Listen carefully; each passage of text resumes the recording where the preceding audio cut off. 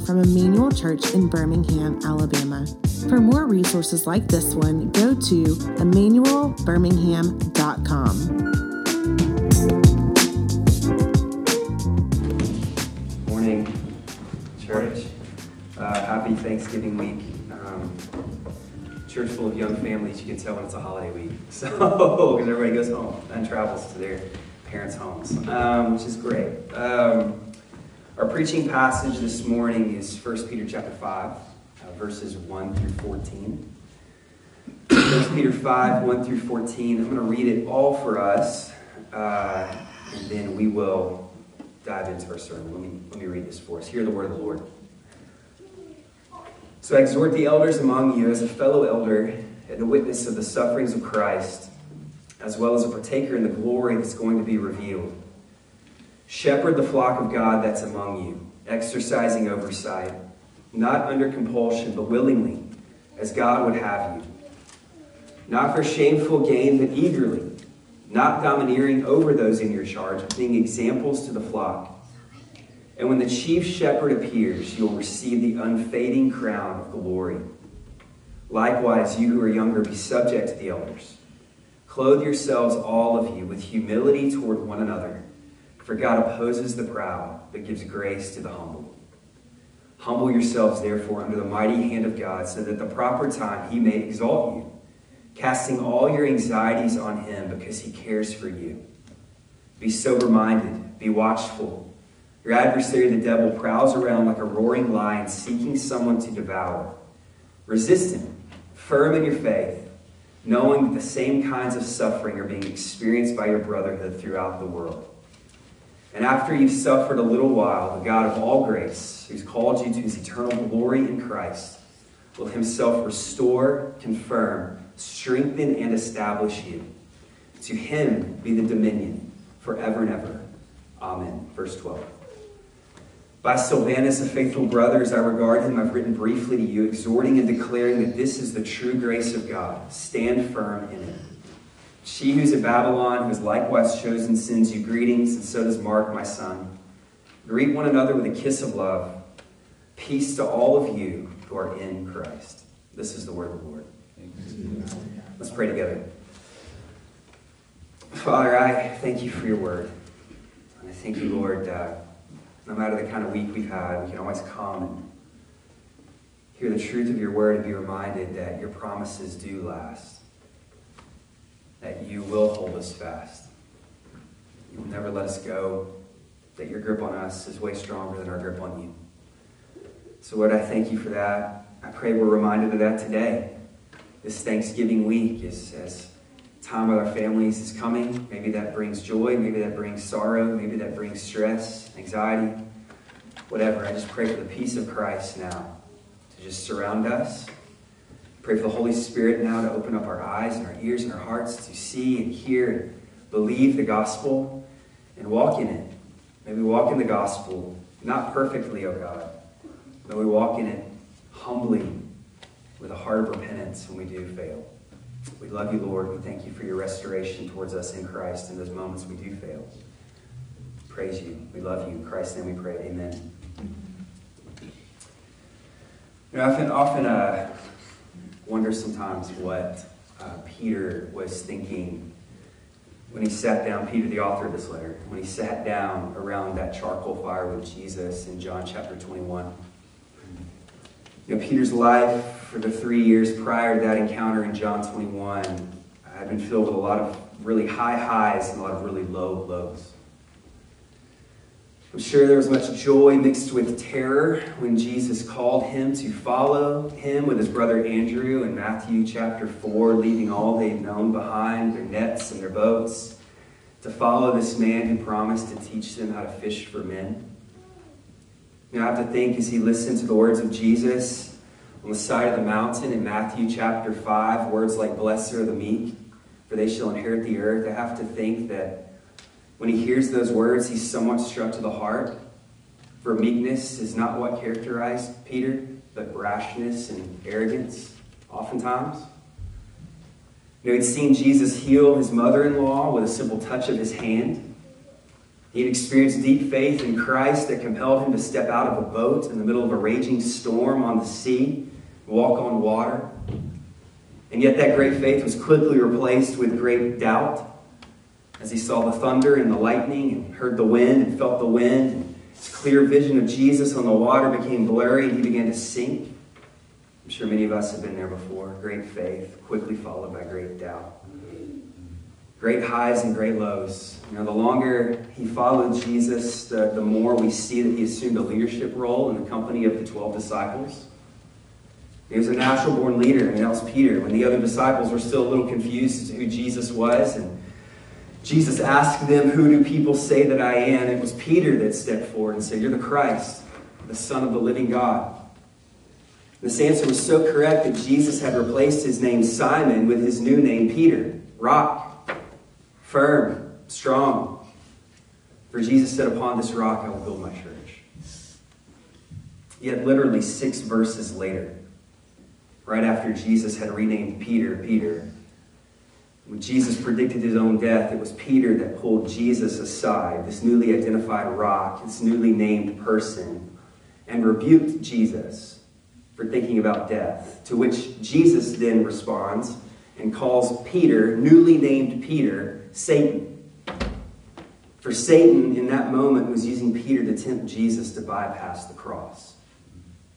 Great highs, great lows. Peter literally seen Jesus transformed in front of his eyes from lowly peasant to God in glory, the transfiguration. He'd seen Moses and Elijah show up and speak with Jesus on the side of that mountain. He'd seen Jesus heal the sick and drive out demons and raise people from the dead. Yet despite all of these things, Jesus told him in his greatest moment of testing and trial that Peter would fail. That he would deny that he even knew Jesus. Peter objects, even if everybody else here falls away, I will never fall away. Even if I must die with you, I will never deny you. When Jesus is arrested, he's taken to the high priest's house. Peter and another disciple follow from a distance into the courtyard of the high priest. And Peter, when questioned 3 times about his association with Jesus by those around this charcoal fire, the last one being a servant girl asking him, "Surely you are associated with that man from Galilee. I can tell by your accent." Peter cowers in fear, denies all 3 times he even knows who Jesus is. Jesus is tortured alone, he suffers alone, he dies alone, save John and Mary, his mother. Peter is nowhere to be found. The man who led this ragtag group of disciples, who said he would die with Jesus if he had to, he had vanished. He's gone. Nowhere to be seen. Great highs, great lows. Jesus is buried. Peter goes back to what he knew before Jesus ever came into his life, fishing. And side note, it's still true that many men use fishing to avoid dealing with trauma in their lives, but that's another sermon for another day. But Peter goes fishing. And he and 5 of the other disciples, they stay out all night and they catch nothing. The next morning, as they're understandably, disappointedly sailing back to shore, they see somebody has built another fire. And then someone calls to them from the shore and says, "Children, did you catch any fish?" I'm sure they annoyingly answered, "No." And this stranger, they can't tell who it is, he responds, "Well, cast your net on the right side of the boat and you'll find some." They do it. And sure enough, the nets, they can't even contain all the fish they caught. Peter immediately knows it's Jesus. It's Jesus on the shore, for this was exactly the same thing that happened when Jesus first called Peter to follow him. So Peter jumps in the water. He leaves the other disciples to actually haul in the fish like by themselves. He doesn't even do that. And he swims to shore. And I'm not sure what words are spoken when Peter and Jesus lock eyes for the first time on that shore. As Peter smells the scent of that charcoal fire Jesus had made, the same charcoal fire that he had denied Jesus around 3 days earlier. As he smells the smell, sees Jesus, who was once dead but alive again, literally standing here before him. I'm not sure what kind of feelings of pain and shame or guilt may have welled up in his heart at that moment, knowing that in the last moments of Jesus' life, Peter was not there. The first words we have recorded in the Gospel of John are not words from Peter. They're not him issuing an apology. They're not him seeking for forgiveness or asking for an explanation as to how Jesus was dead and now he's standing right here before him. It's none of those things. The first words spoken are actually those of Jesus. A radical invitation. He says, bring me some fish, I'm making breakfast. Instead of heaping on guilt and condemnation in that moment, in an act of gracious hospitality, Jesus invites Peter once again back to the table. To dine with him around a charcoal fire. A fire that was once a place of great shame has now become a place of great restoration. 3 times, with compassion and kindness in his eyes, Jesus asked, Peter, do you love me? Do you love me? And Peter has a chance once again to experience the mercy and the grace of God in his Master, Jesus Christ. Great highs and great lows. You know, Peter was transformed from an arrogant leader to a humble servant. And that humility would presumably characterize him the rest of his days. You know, the theme running through these 14 verses here in chapter 5 of 1 Peter as we wrap up our sermon series today is humility. Humility that began with Christ, as Peter's already established in other parts of his letter here. And humility that trickles down to Peter, to leaders in the church, and then to members of the church. C.J. Mahaney said, humility is honestly assessing ourselves in light of God's holiness and our sinfulness. And oftentimes humility is forged in the fires of failure. God takes our lowest moments, as he did Peter's. These moments where we are caught in our own self-assuredness. And he uses them to teach us more and more our dependence upon him. Transforms our sinful self-confidence into radical self-forgetfulness. And Peter breaks up this passage on humility into 2 sections here. The first 5 verses discuss humility among elders, leaders in the church. And 6 verses, 6 through 11, the next 6 verses describe the humility that should characterize the entire church, all of us. So let's look at it. Let's look at it this morning as we wrap up our sermon series today in this letter of 1 Peter. So let's start with the elders. Let's start with the elders. If you're taking notes, write this down. Elders humble themselves to shepherd the body. Elders humble themselves to shepherd the body. I'm going to read verses 1 and 2 again, if you're following along. Verse 1. So I exhort the elders among you as a fellow elder and a witness of the sufferings of Christ, as well as a partaker in the glory that is going to be revealed. Shepherd the flock of God that is among you, exercising oversight. Now, the term elder in the New Testament is also translated other places as overseer or sometimes even as pastor. You know, elders do not necessarily have to be older. There's a reason many times they are older. It's because they've been through the fires of testing and come out on the other side in life. Here, our elders are not older. I mean, I'm getting older. I feel older. 37 though, but that's not normal in a lot of churches. But although we may feel old for a variety of reasons, typically elders in local churches will be older, again, because they've been through life and they've come out on the other side faithful to Christ. They have scars of living in this broken world and have come out on the other end. Now, Peter's humility begins to shine forth here when he exhorts other elders as a fellow elder. That's what verse 1 says. You know, he doesn't use his position in the church as a platform to promote his own status and standing. Rather, he begins his charge by saying, I'm not above you. I'm not over you. I am one of you. We are in this together. You know, Peter could have written this portion of the text from the position of an authority of being an apostle, right? One of the 12. who had literally walked with Jesus, but he chooses to put himself on the same level as those he is exhorting and encouraging here. He saw these leaders in the local church as an extension of his own leadership. And it's common work together that they all share. Not just one person shares, but they all share. These elders share. It's a task they cannot do alone. And then in verse 2, he begins giving his exhortation. He says, shepherd the flock of God among you, exercising oversight. And no doubt Peter's use here of shepherding language is derived from his last conversation with Jesus, the one we just talked about. You know, when Jesus asked Peter 3 times, do you love me? And Peter responds with, yes, Lord, you know I love you. He says, feed my sheep. Feed my lambs. Tend the flock. You know, the shepherd-sheep imagery runs throughout the entire Bible. You know, many leaders in Israel were shepherds. Jacob, Moses, David. Think about Psalm 23, right? The most famous psalm in all the Bible, probably. Believers and unbelievers alike know Psalm 23.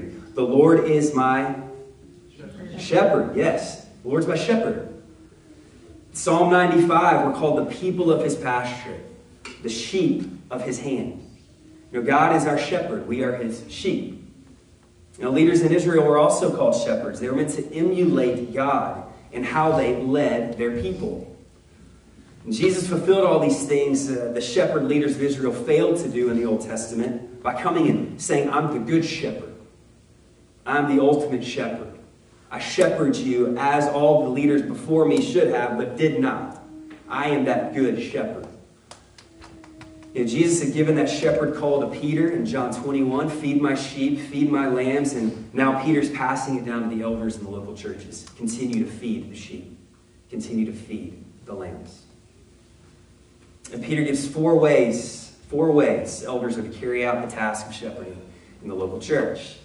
And I'm going to give it to you. First, elders shepherd willingly. Shepherd willingly. Verse 2 again. Let's read it again.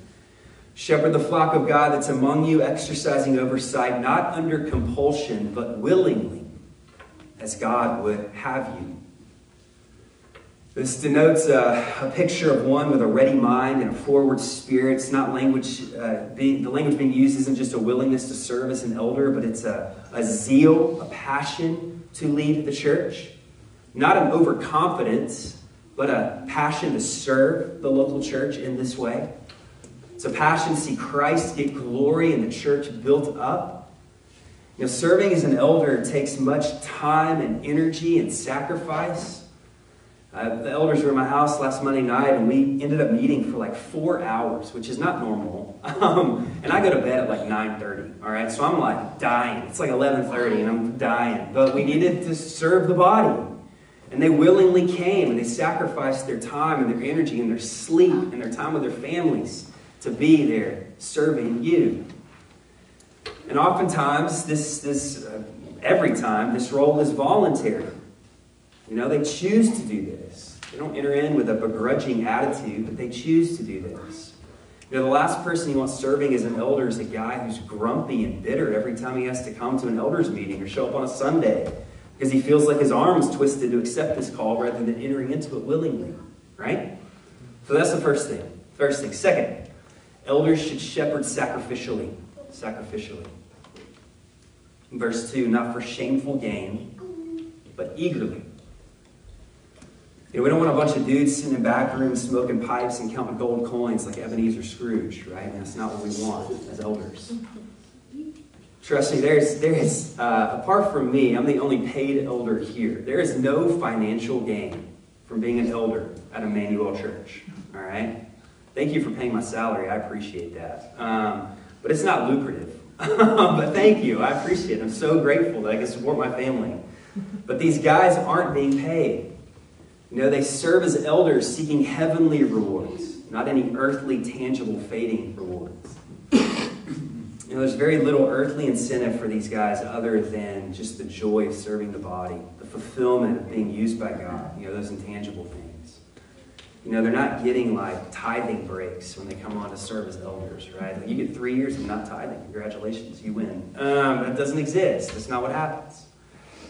But it's a great sacrifice on their time, on their energy, on their mind, on their hearts. These guys serving, but not just them, but their families as well. And there are times where a wife is without a husband for a portion of the night. Kids are without a father for a portion of the night or the week. It's all-encompassing sacrifice from elders and their spouses and their families. So they serve, shepherd sacrificially. Third, elders shepherd gently. Gently. Verse 3, not domineering over those in your charge, but being examples to the flock. And there are so many examples we could give right here of pastors and leaders abusing their power. And that is not what Christ has called us to. Elders are not to abuse or use their authority to be harsh with others. Elders should never use threats or emotional intimidation to get what they want or desire. Should never flaunt their status or standing in a local church, but use it to make Christ look beautiful. Elders should understand more than anybody else the depth of their own sin and the depth of the grace of God. If anyone ever campaigns to be an elder, which I've seen that before, and it's gross, man, but if anybody ever campaigns to be an elder here, they probably don't understand sin, humility, and grace like they should in those moments. Elders use their power and authority to serve as examples to the church. Men in the role of elder are men that our church believes are worth following and to emulating. So the church has put them forward in these positions and said, follow this man as he follows Christ. He doesn't follow perfectly. None of us do. But watch this man as he walks in repentance. Watch him as he fails. And see how it is to repent and follow Christ more closely. Called to be examples in all avenues of life. Not perfect examples, but mature and steadfast examples. And then fourth, they shepherd hopefully. Hopefully. Hopefully. That's, not hopefully like something's going to come fast, but hopefully. Verse 4. And when the chief shepherd appears, you'll receive the unfading crown of glory. I said this before, there's no real earthly gain in being an elder. But those serving as elders do hope for a future reward. And the basis of their future reward is that Jesus, our chief shepherd, is coming back to rescue his church. Edmund Clowney says the chief shepherd goes before his flock, first to the cross and then to the throne. The elders care for and suffer for and sacrifice for the flock in order to receive a crown of victory that will never fade. For this is what Christ has done. Elders are prepared to shepherd by keeping their eyes fixed on the coming of the chief shepherd, and this fills them with hope. That as dark as the burdens may get in our body, that Christ is coming back to bring deliverance for us. And then in verse 5, Peter lays out the response of the church to the leading of the elders. We follow obediently. We follow obediently. Verse 5.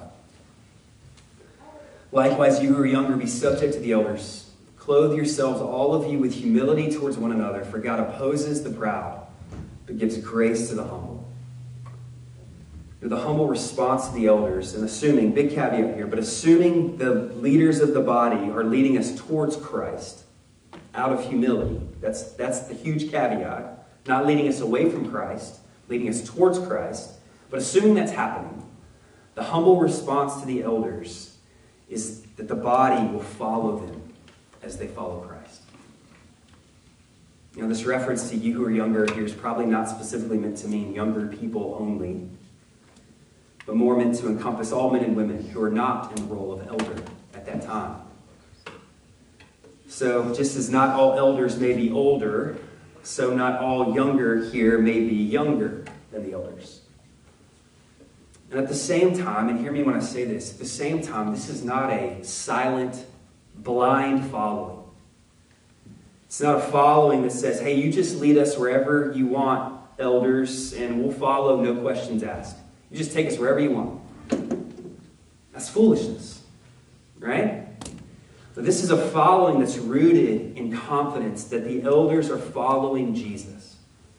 It's confidence that, like the Good Shepherd leads us all, that the elders are leading the church in a willing, sacrificial, gentle, hope-filled way to the glory of God in Christ Jesus. You have every freedom in the world to ask any question you want to ask of your elders. We want to be as transparent with you as we possibly can be, and honest with you as we possibly can be, which is hopefully is fully honest. But you don't have to put a blindfold on and just follow us over a cliff. Please ask questions. Please push back. But at the end of the day, as we're going to get to in a second, our posture should both be humility towards one another. So let's do that. Let's talk about that. Peter shifts his conversation, and we will too. On the hinge of this text is God opposes the proud, but gives grace to the humble. That's the hinge on which the text swings. He starts talking to everybody here, not just elders anymore. He quotes this quote here is from Proverbs 3:34. James also quotes it in James 4:6 in his epistle in the New Testament. But Peter's speaking of humility like a garment to put on. Like, clothe yourselves with it. Put it on, Peter's saying. Put on humility. This word picture in the scriptures, it takes our minds back to John 13, where Jesus, as he stoops to wash his disciples' feet, the lowliest acts of service in the ancient Roman world you could do, as he stoops to do that, he clothes himself with a towel around his waist. It's the same language here. Humility in the scriptures is a willingness to stoop the knee and serve one another. To elevate someone else at the expense of your own self-interest.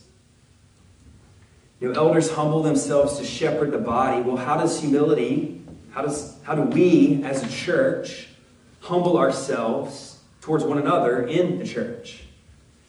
Well, main point here is the church humbles themselves trusting their God. The church humbles themselves trusting their God.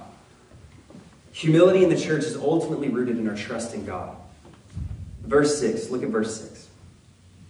Humble yourselves, therefore, under the mighty hand of God, so purpose clause, so that at the proper time he may exalt you. It's trusting God with your status, and the timing on your life, and your lot in life. Oftentimes, humbling ourselves, thinking of others instead of ourselves, it comes to great cost to us. Oftentimes that carries with it consequences of being overlooked or serving in menial roles in the church, of not getting ahead because we chose not to promote ourselves, but promoted someone else and their good. Carries with it a potential consequence of having others bypass you on their way to the top. It's taking those potential consequences, humbling ourselves is taking those potential consequences and laying them at the feet of Jesus. And trusting him to raise us up when he sees fit. I think about how this plays out even in the context of the local church in our relationship with social media.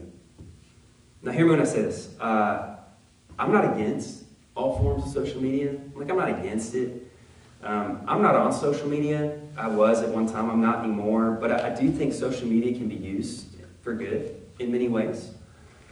It's a neutral thing. It's really what you choose to do with it that makes it good or bad. So social media is not a bad thing. I'm not against it. Nor am I against anyone on social media. My wife's on social media. I love her very much. All right, and she's very active on social media. Maybe too active, but we can talk about that later. But much of social media is rooted in self-promotion. Right?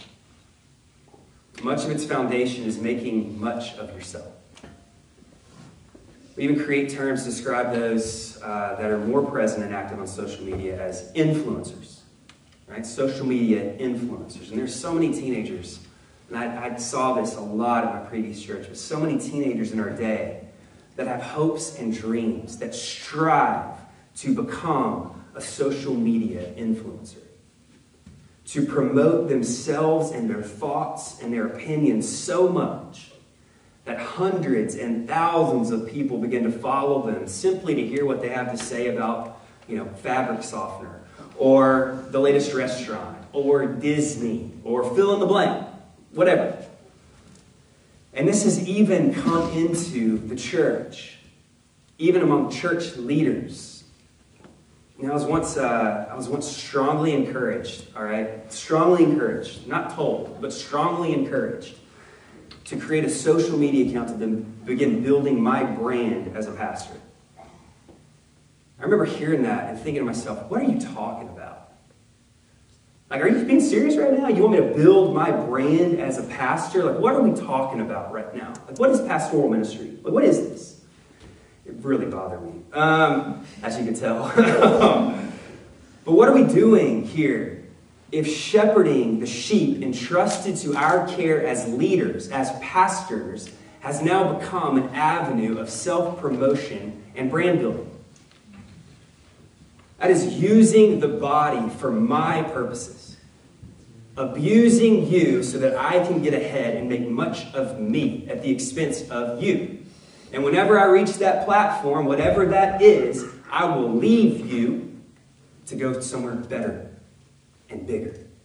Because I have furthered myself at the expense of you. And that is evil, man. That is wicked stuff. And there's no place for that in the church. None at all.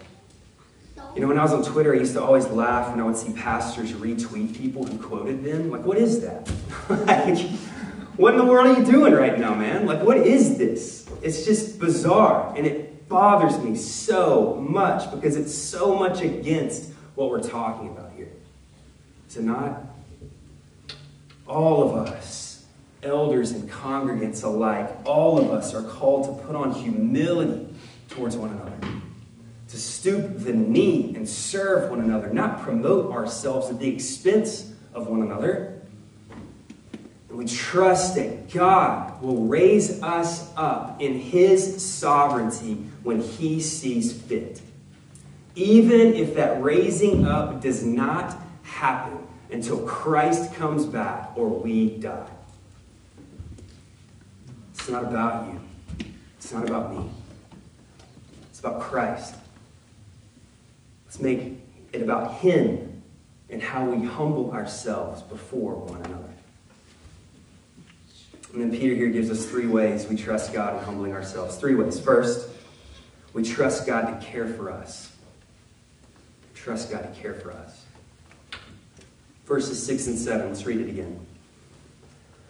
Humble yourselves, therefore, under the mighty hand of God, so that at the proper time He may exalt you, casting all your anxieties on Him because He cares for you. Psalm 55:22 says, cast your burdens on the Lord, and He will sustain you. He will never permit the righteous to be moved. And casting our cares upon the Lord and dependence upon Him is a way of demonstrating humility. Prayer for things we need from the Lord or ways we desire for the Lord to act is demonstrating our desperation for Him to provide what we need. We're humbling ourselves and saying, I cannot do this. I need you to do this. When we forsake to come to the Lord and ask Him for our needs, we are in essence expressing our own self-reliance. He is not bothered by you coming as often as you need to ask for whatever it is you need in accordance with His will. Jesus promised us in Matthew 6 that if He clothes the lilies of the field and feeds the birds of the air, that He will clothe and feed us, church. That He would take care of us. So in humbling ourselves, we express to God and to others ultimately that it is God who cares for us, who provides for us. He has given us everything we need in this life and also everything we need spiritually in Christ Jesus. And it's trusting Him to do as He says He would do and take care of us. We are taking Him at His word, and He is faithful to us to care for us when we need Him to care for us. Second, the church humbles themselves by trusting God to protect us. We trust God to protect us. Verses 8 and 9. Be sober-minded. Be watchful. Your adversary, the devil, prowls around like a roaring lion, seeking someone to devour. Resist him. Firm in your faith, knowing that the same kinds of suffering are being experienced by your brotherhood throughout the world. Now, Peter's discussed being sober-minded and watchful already many, many times in this letter. We've talked about it a lot. But in other words, he's saying, be aware. Be aware of what's going on around you. Be aware you have an enemy. And this time we're to be aware that this enemy would love nothing more than to destroy us, to devour us. And our enemy here is described as a roaring lion. I mean, think about, so I've seen a lion in the zoo, but I've also seen one on National Geographic and, Animal Planet. But think about how a lion goes on the attack. All right? Normally if you've got one of those shows pulled up, it starts with this like flock of antelope or zebra that seem to be living this peaceful life in this nice little Saharan, place in Africa. And it starts off very pleasant, but then you get a shot of like the lion in the reeds, like hiding, right? Just waiting, watching, biding its time until it gets its kill. And then when the time is right, it pounces, it comes out of there. And it's just chaos. Right? It's just chaos. The herd just flees. The zebra antelope just scatter at the movement of the lion, the pursuit of the lion. They begin to run away. And you see the straggler of the herd begin to kind of fall further behind from the flock. The injured one or the weak one or the young one. The lion goes after that one. He pounces. He devours it. We can spend all day unpacking this metaphor and its bearing on believers in the church. This enemy is a lion. I mean, there's so many things we could draw out of that, just off the top of our heads. But suffice to say this, if you find yourself right now isolating yourself from the church, seeking to do this Christian life on your own for a variety of reasons. Maybe you feel you've done something not worthy of the love of God, restoration of God, pulling away. Maybe you simply are becoming too busy with life and other things going on that you're pulling away. Maybe you simply just want to live a life contrary to holiness and you're pulling away from the church.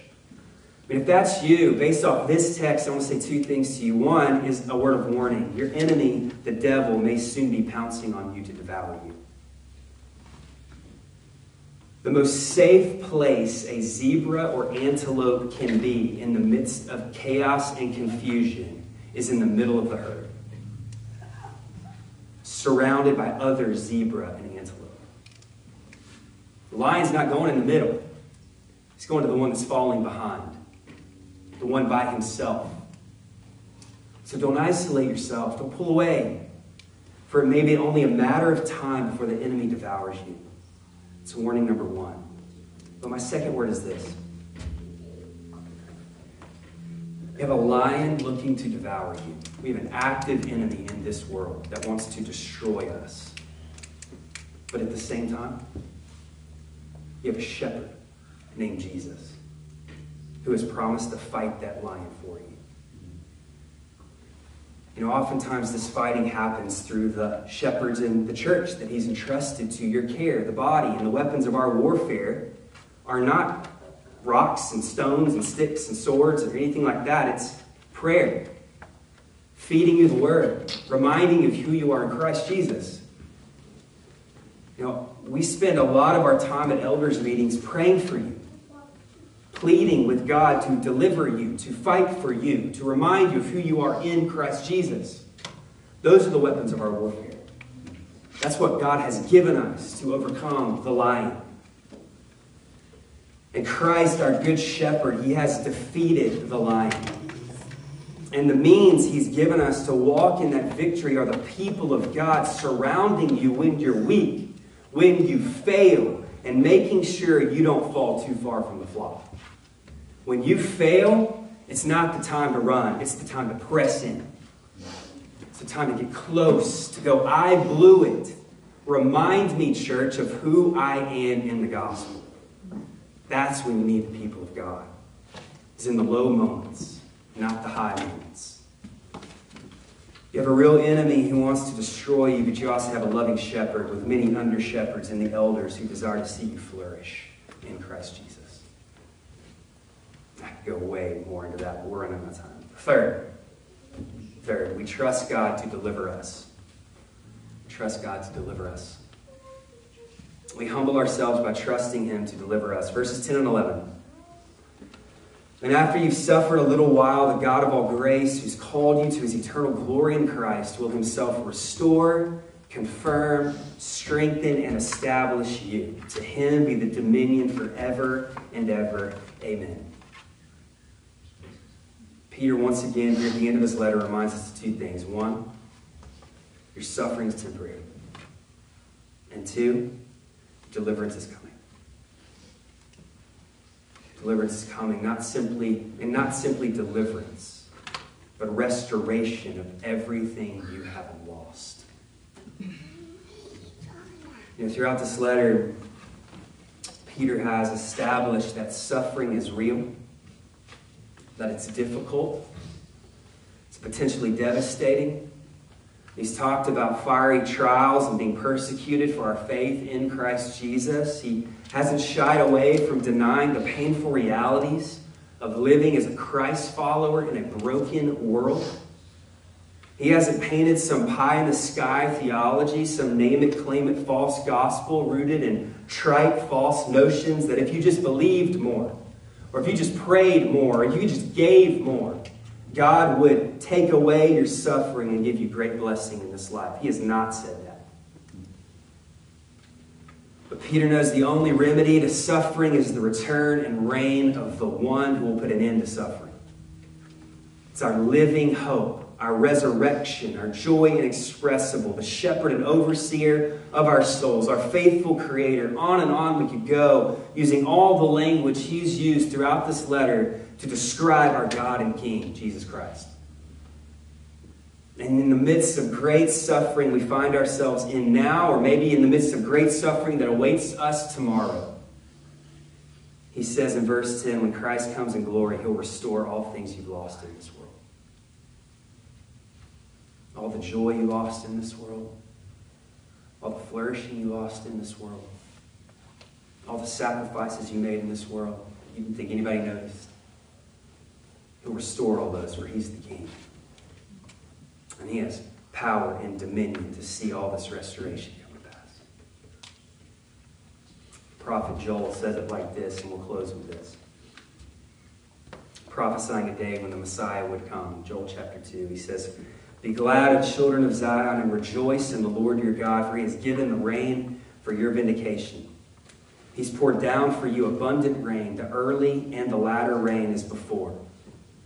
The threshing floor shall be full of grain. The vat shall overflow with wine and oil. I will restore to you the years that the swarming locust has eaten.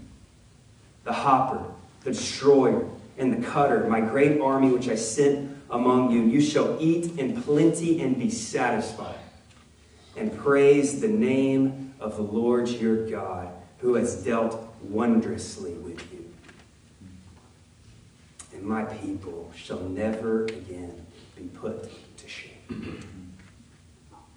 You shall know that I am in the midst of Israel, that I am the Lord your God, and there is no one else. And my people shall never again be put to shame." Peter would have us as elect exiles in this world. He would have us cling to a hope in our living hope. A hope that endures for all of eternity. And to long for the day, church, when we shall never again be put to shame. May we wait in humility for that day that Christ will usher in for his glory and for our good. Let's pray together.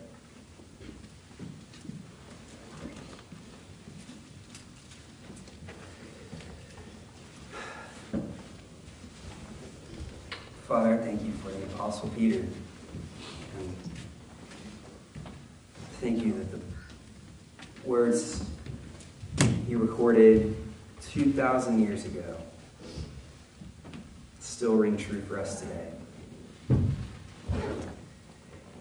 I thank you that in his life, we didn't see a guy who had it all together, We didn't see an apostle who never stumbled or faltered or failed, but we saw a guy who knew the depths of his sin, but knew the mountains and mountains of grace that come from the hand of Christ Jesus.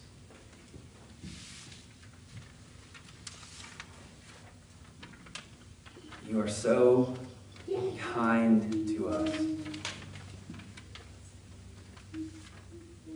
How many times have I sat around a metaphorical charcoal fire just to have you remind me, oh God, through the Spirit, of your love for me and your grace towards me. And you never get tired of building that fire. It's unbelievable. Thank you, oh God, for your grace and your mercy and your kindness in Christ Jesus. It's in his name we pray. Amen. Amen.